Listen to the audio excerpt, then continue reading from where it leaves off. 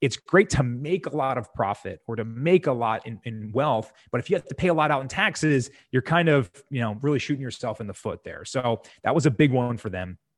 And then to just round out, the other one, the last two were liquidity, right? And so we talk all the time about how people will put money into a deal, or like we mentioned, a wealthy person could go buy a deal 100% themselves and own the entire thing, but they're very illiquid, right? They'd have to do like a cash out refinance, and it would be complicated. What a year 2020 was. 2021 is here, and I hope you're hitting the ground running. I know we are here at Dwellynn. We've just got a deal on the contract we're going to be closing on soon. For those that have joined us on that deal, you know what I'm talking about. If you are saying, what am I talking about? Then you need to take your investing game to the next level in this year. So make sure you join the Dwellynn deal list, an exclusive deal list. Not only do you get access to our deals quickly, but you also get tips and tricks about how you can take your investing game to the next level this year. So if you are not on the Dwellynn deal list, click on the link in the show notes, or just go to dwellynn.com.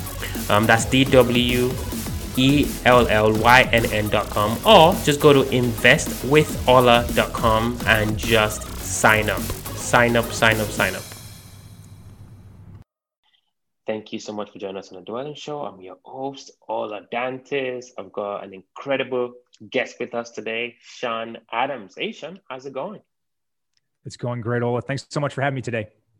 My pleasure. Obviously, know about your story, read your profile. But for the guest, for the listeners that might not know who the guest is, can you just kind of tell us a little bit more about, who you are, kind of what you've been doing, and kind of what you've been doing lately, actually?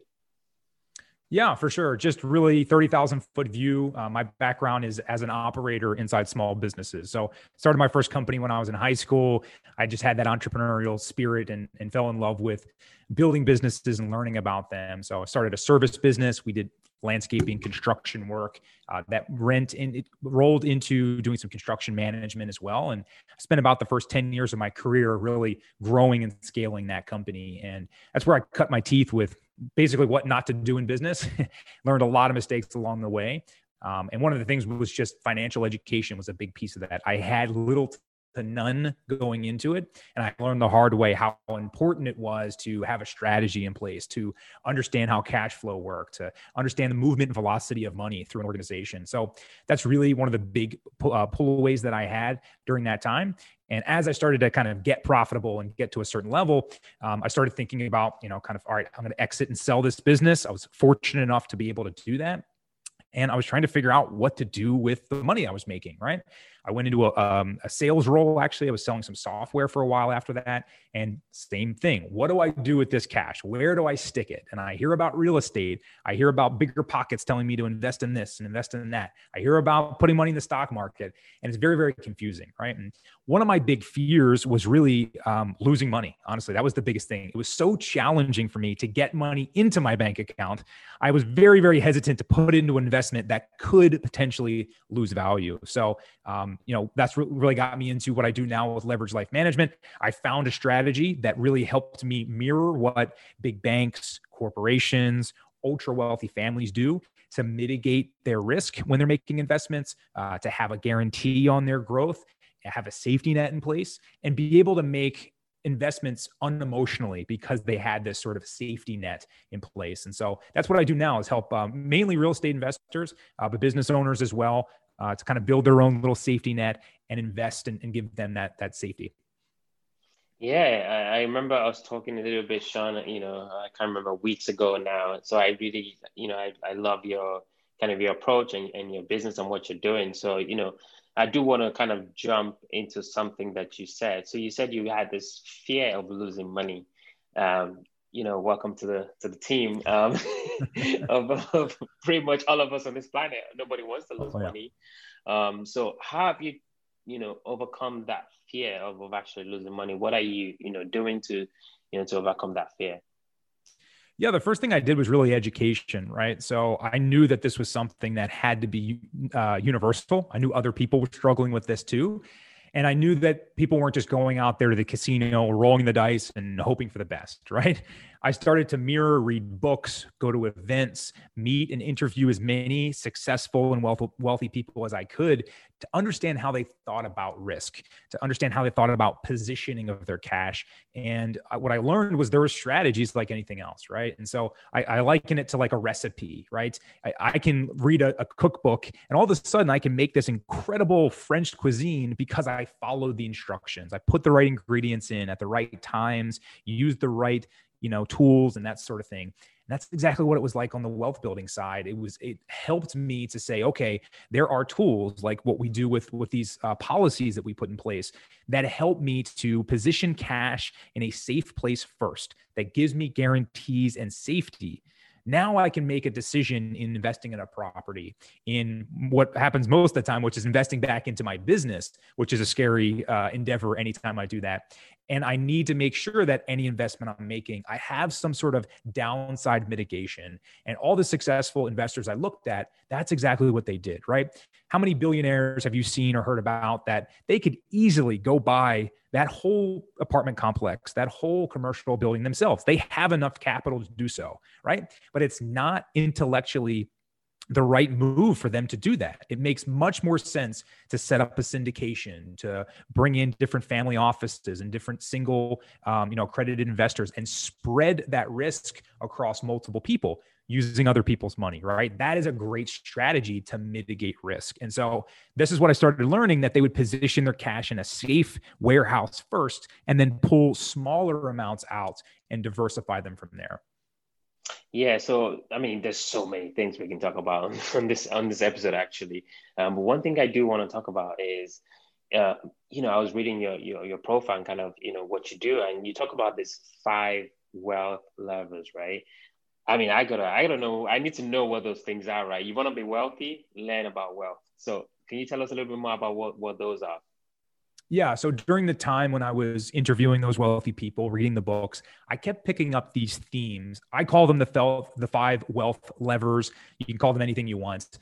What I really drilled down was first off, they wanted some level of guarantee, right? There's very, very few guarantees in life. But one of them is that you're going to die someday, right? Unfortunately, that's the reality. So they found a way to leverage this particular type of life coverage or life insurance to get a guarantee in place, right? So that's part one, is this level of making sure we have protection and some of these guarantees. And they work with these carriers that have a guaranteed rate of return. And so at a minimum, they provide a 4% rate of return on any cash value or basically equity that's in these policies. And so we can get into the weeds with how they work. But in essence, the guarantee was super important to the wealthy individuals. They also wanted something that had no market volatility or no market correlation. So in other words, it's okay to take advantage of something in the stock market, or right now we have a booming real estate market. It's great to ride that roller coaster, but they didn't want to be on the downslope of that, right? They didn't want some outside circumstance, some tweet that somebody made or some war that started somewhere else to affect their net worth, right? It was very important that they had as much control as possible over what was going on. They didn't want to see their net worth move with some outside market. So that was the second lever. The other one was taxes. One of the biggest erosions of wealth that happens in our country is taxes, right? And you're in a real estate position, you know all about this. One of the main reasons people get into syndications and multifamily is because of the incredible tax advantages. And so that was another big lever that they looked for. It's great to make a lot of profit or to make a lot in wealth, but if you have to pay a lot out in taxes, you're kind of, really shooting yourself in the foot there. So that was a big one for them. And then to just round out, the other one, the last two were liquidity, right? And so we talk all the time about how people will put money into a deal, or like we mentioned, a wealthy person could go buy a deal 100% themselves and own the entire thing, but they're very illiquid, right? They'd have to do like a cash out refinance, and it would be complicated for them to use their cash in other places. They'd be very pot committed to that decision. So the wealthy people that I studied and looked at, they were really liking the idea of being liquid. If something came up, if there was a change, they could have the ability to move cash around on their terms. And so the last one here is really protection, which most people don't really think about, especially in real estate. Unfortunately, in the US, we live in a litigious society, which means people come after you whether you did anything wrong or not, right? They slip on some ice out front, you get in a car accident, you go through divorce. I mean, there's an endless amount of things that will go against you when you're building wealth, especially in real estate or any kind of public facing role like a business. And so the wealthy people that I looked at, another thing that they really, really tried to get was some level of protection. They didn't want, if they went through bankruptcy or one of these outside circumstances happens, they needed to have like a veil or a protection layer in place to make sure they weren't losing that wealth to someone who was trying to take it. So those are the 5 kind of core levers that I focus on. And the strategy that we employ really trying to help drill down on them and gives us the best version of those. I mean, there's so many questions I have. I don't even know where to start. So thank you for that. I think that's really important. It gives us a strong foundation for our conversation here. So if I'm a wealthy person or aspiring to be wealthy, and I want to, work with your firm, kind of what vehicle are you using to help me with some of these advantages that you've mentioned? How do I get started, and kind of what is the process? Yeah. So if I can back up for a quick second, I'll use an analogy to kind of like tie in how these policies really work. So what most people don't realize is kind of how the banking system works. So ultimately, when you go down to the bank and you put your cash into a checking account or savings account, most people think that it goes in some big vault right behind the register and it just sits there with everybody else's cash. That is not what happens at all. First off, it's a number on a screen and it is not in that physical location, right? Most of us are fairly aware of that now.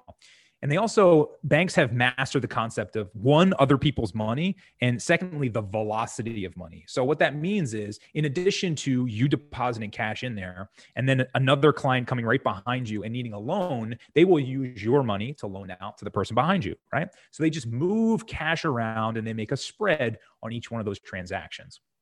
In addition to some of those activities, they also look for long-term savings opportunities. They are in the business of making safe, guaranteed results, right? They can't go bet on Bitcoin right now or any of these crazy other stocks. Like that's not something they have the ability to do. It has to be super, ultra safe.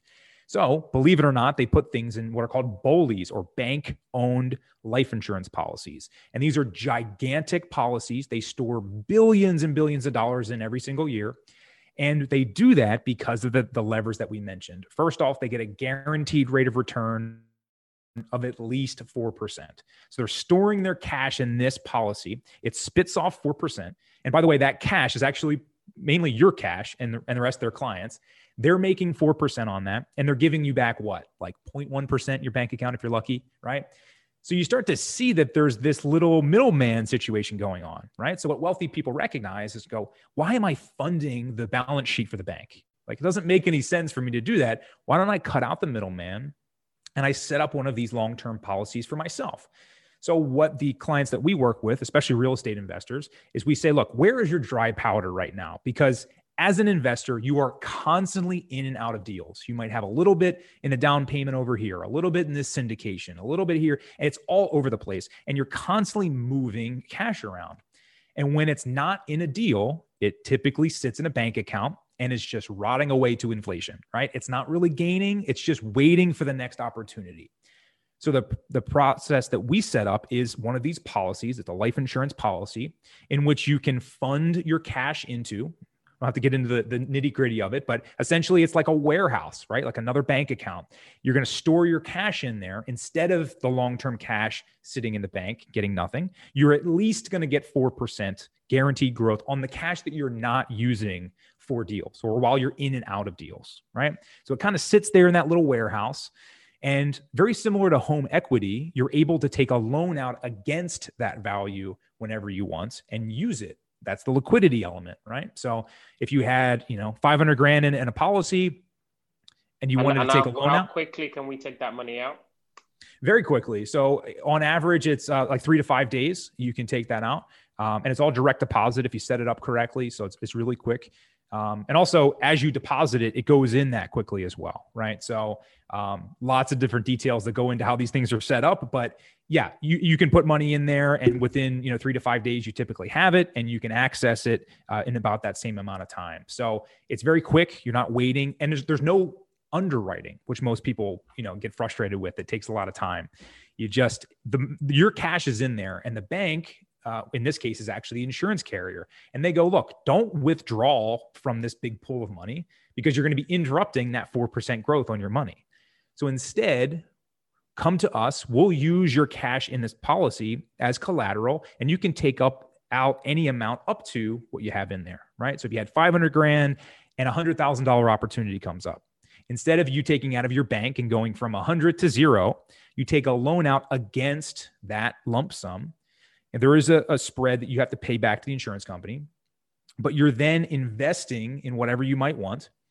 And now the entire 500,000 though continues to get that 4% compounding growth as if you never took out that other amount, because it wasn't a withdrawal. It was actually a loan out against it, right? So it works just like a house, right? If I take a cash out refinance out of my home, but my house goes up by 2 or 3 or 4% every year, it doesn't get affected, right? It doesn't come out of that equity. It keeps growing. Same general idea, if that makes sense. Fascinating stuff. I think I've heard about this at a conference. Is that like the infinite banking philosophy? Correct. Kind of idea? Yes, exactly. So this is really interesting. So basically, we as real estate investors would have our money continuing working for us, but we can always borrow against that money. And then when we return the money to the insurance company, they charge us a fee that is, I'm guessing, lower than that 4% guaranteed return. Well, technically speaking, it is a daily simple accrued interest rate. So overall, it's always going to be less than a compounding rate of return. So it may be 5% simple interest, but you're getting 4% compounded interest on the entire lump sum. So it always balances out to a spread. If you do it correctly and you set it up well, we have private lenders, we have real estate investors that do this all the time. And what they'll even do, if you want to get really creative, let's say they buy like a multifamily deal that's giving them, X amount in cash flow every month. They'll use that cash flow to repay the loan that they took out back off the policy, right? So now they're making, say, 10, 12% IRR in their deal. They're spitting that back in to repay their policy, and their big lump sum is continuing to just double up each and every year, right? So it lets you double dip if you use it correctly, and you can have the system kind of replenish it without you having to refund anything. So it's really, if done correctly, just a matter of putting the money in the right set of boxes and the right sequence. And this is when you start to unlock what I call like the wealthy mindset, right? That recipe is out there. You just don't know it because it hasn't been shown to you yet. That big banks and corporations, they've got these tricks of the trade, right? They've got things up their sleeve. These are some of the tools that they use to multiply their wealth, to make sure even their static dry powder is getting some sort of rate of return, and making sure they can maximize that ROI and protect their downside, right? Like I talked about in the beginning, if that deal goes sour, I know I still have my lump sum growing for me. Even if I make an investment and it doesn't pan out, still going to sting, but a little less knowing that I have that security. Really appreciate that. So let's think about this rich guy. So I'm the rich guy. I've got this money working for me 4%. I'm doing deals, but then I get older, right? And then, as you said in the beginning of our conversation here, I move to the next journey of my life. How does that money protect my family? So I kind of walk us through kind of legacy and like life insurance and how all that works. Something happens to me, then like I'm kind of curious about that too. Absolutely. That's a great question. And that's the next element to tackle here. So in essence, we're building a flexible savings asset in an insurance wrapper, a life insurance wrapper. So we use what's called cash value whole life insurance, which means it's in place for the entirety of your life. Doesn't mean you have to pay in for the entirety of your life, but it's in place. So if you die tomorrow, Ola, or you die when you're 105 years old, that death benefit, that coverage is going to be paid out to your spouse, your children, your creditors, whoever you want to pay off. you can use that for. So for example, let's say that you want to put in 20 grand a year into a policy for round numbers. That's going to get you something like maybe 2 million, 2.5 million in death benefit, right? That means that if day one, you get this thing set up and you die of a heart attack, God forbid, your family is going to get a one-time lump sum payout of $2.5 million, completely tax-free. It is a transfer of wealth because it's life insurance first. Now, that doesn't happen if it's in the stock market, if it's in all these other assets. If you do a trust, you can kind of get away with it. But this is if you talk to estate attorneys, this is another great vehicle that they use to transfer wealth to the next generation because it is tax-free. So you're basically positioning cash in this protection vehicle. It's getting you that guaranteed rate of return. And if anything happens to you, the overall death benefit is going to go to your family. Now, as you age, and let's hope and assume that you live a nice, healthy life, you have access to the cash that you have in there the entire time you're living, right? So let's say that 500 grand, it grows to 1.5 million over 40 years, right? You have access to that at any time and you can use it for whatever you want. If that is medical expenses, if that's vacations, children's education, anything you might want to use, you have access to your cash value. And you actually, if there is like a significant medical event or something like that, there are ways where you can tap into the death benefit ahead of time. It's called accelerated death benefits. So if you have like a catastrophic accident or something happens and it's going to cost, huge amounts of money, you can actually tap into the death benefit early and bring it out to help cover disabilities, chronic illnesses, lots of different things there. So in its core, it's insurance, and it's there if something happens. The life insurance company is just making the bet that you're going to live a long, healthy life, and that's how they're able to be made whole. You're just able to use a lot of the living benefits while you're alive. So if I'm a listener, I'm driving in my car, working out in the gym, and I'm listening to our conversation, one of the questions I'll be thinking is, first and foremost, I've got my question and I'll ask the second question. Is this the same as a cash surrender policy? No, not necessarily. A surrender is just a component of a life insurance contract. If you were to give up or kind of like relinquish a policy, typically you have a surrender value. So if you wanted to get rid of the policy, if it's old enough, there's a surrender value that you can take out. What we want to do is set up a policy that's going to be in place for the rest of your life. And we want to make sure that you're getting to use it while you're living, but more importantly, that you have the long-term protection when you pass away. So the surrender is just if you want to get out of a policy, if you're like something happens and you just need the cash and you just need to break away from it altogether. So that's kind of a different thing. The way that we set this up is really to use it as that flexible savings account, all the cash value you're paying in. But just know that you have this great umbrella protecting you and your family when you die. Again, if that's next week or if that's hopefully many, many years from now. So a little bit different. All right. So this was the question of the guy in the gym or driving to work, the guy or girl. So am I giving you, your company, this money, or is this big insurance company? And I'm assuming as well, this person I'm giving the money to, for them to give me a rate of return of 4%, they're probably making at least 6% and obviously getting the arbitrage, right? So with this big company, am I giving you, Sean, all my $500,000 today, or where's this money sitting? Great question. Yeah. So I am simply, at the end of the day, a broker. So what I really do is I help individuals and businesses set up these policies using specific carriers. So we work with about 7 different life insurance carriers. And I sit down with you, Ola. I understand your situation. You kind of let me know how long you're looking to fund, why and how you're planning to use this policy, what death benefit you want to have to cover your family. And then I have basically a series of different carriers who you're actually taking the policy out on. So you don't pay me directly. I'm not the fund manager or anything like that. It is, you're putting a policy in place with the carrier directly. We work with the largest carriers that handle this specific type of policy, right? So if you go down the street to your average life insurance agent and you're like, hey, I want to use this to invest in real estate, they're going to laugh you out the door, right?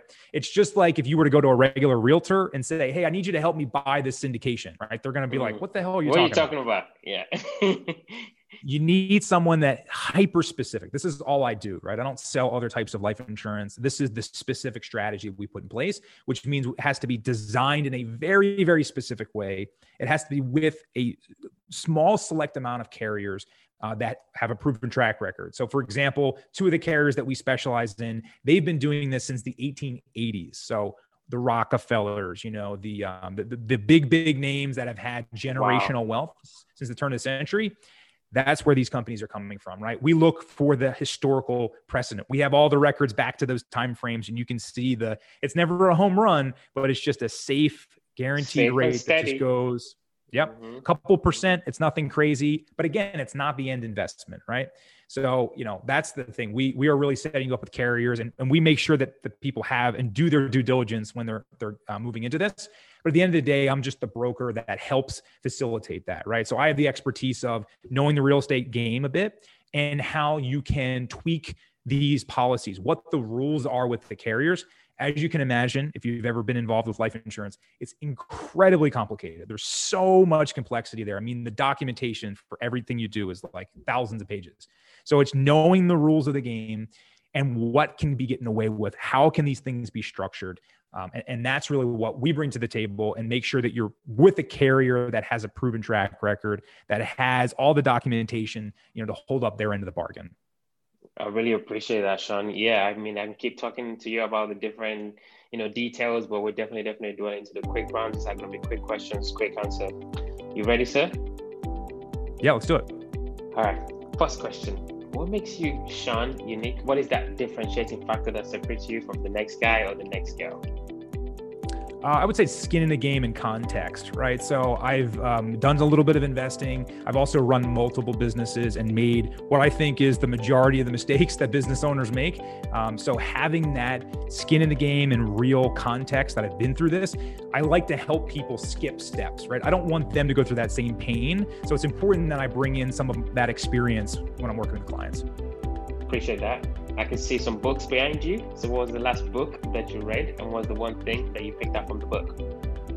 Yeah, so there's a book called What Would the Rockefellers Do by a gentleman named Garrett Gunderson, and it actually talks about this concept. And what it does is it compares the Rockefeller families to the I'm drawing a blank on the name, the Vanderbilts, sorry. And it compares the two families over a 100-year time frame. And you'll see how to this day, the Rockefellers, there's 150 people still living off the original money from 120 years ago. Isn't that crazy? It's insane. And the Vanderbilts on the inverse went bankrupt in like the 1930s or 40s, right? So they just did not make these same investments. They spent lavishly, they took a lot of risks, and they built into the lifestyle versus the long-term legacy planning. And it shows you this side-by-side comparison of where these decisions, where dominoes they knock over for the future. So I'd highly recommend that book.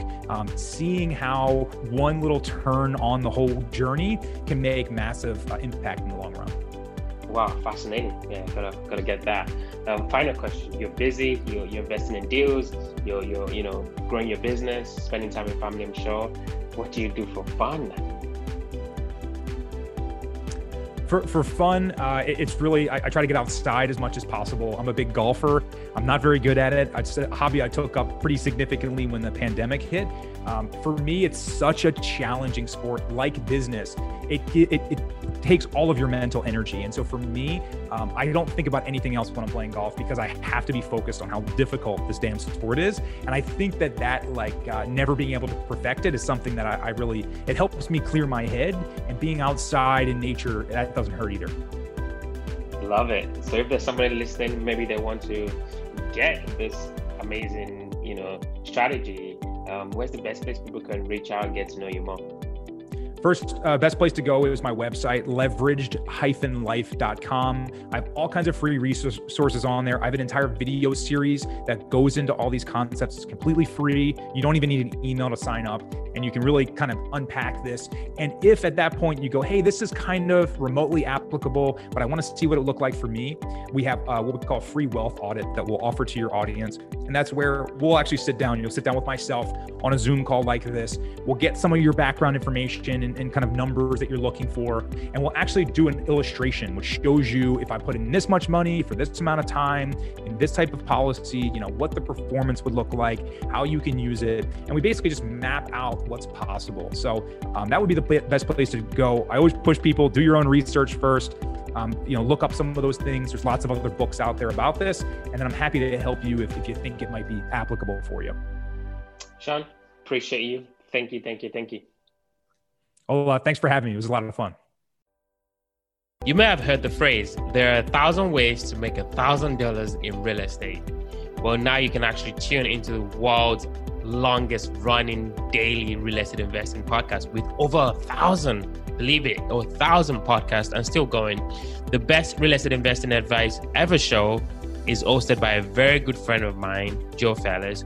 Joe talks to influential thought leaders. We share the best advice ever with none of the fluff. You've got to check this stuff out. So listen and subscribe at bestevershow.com. That's bestevershow.com.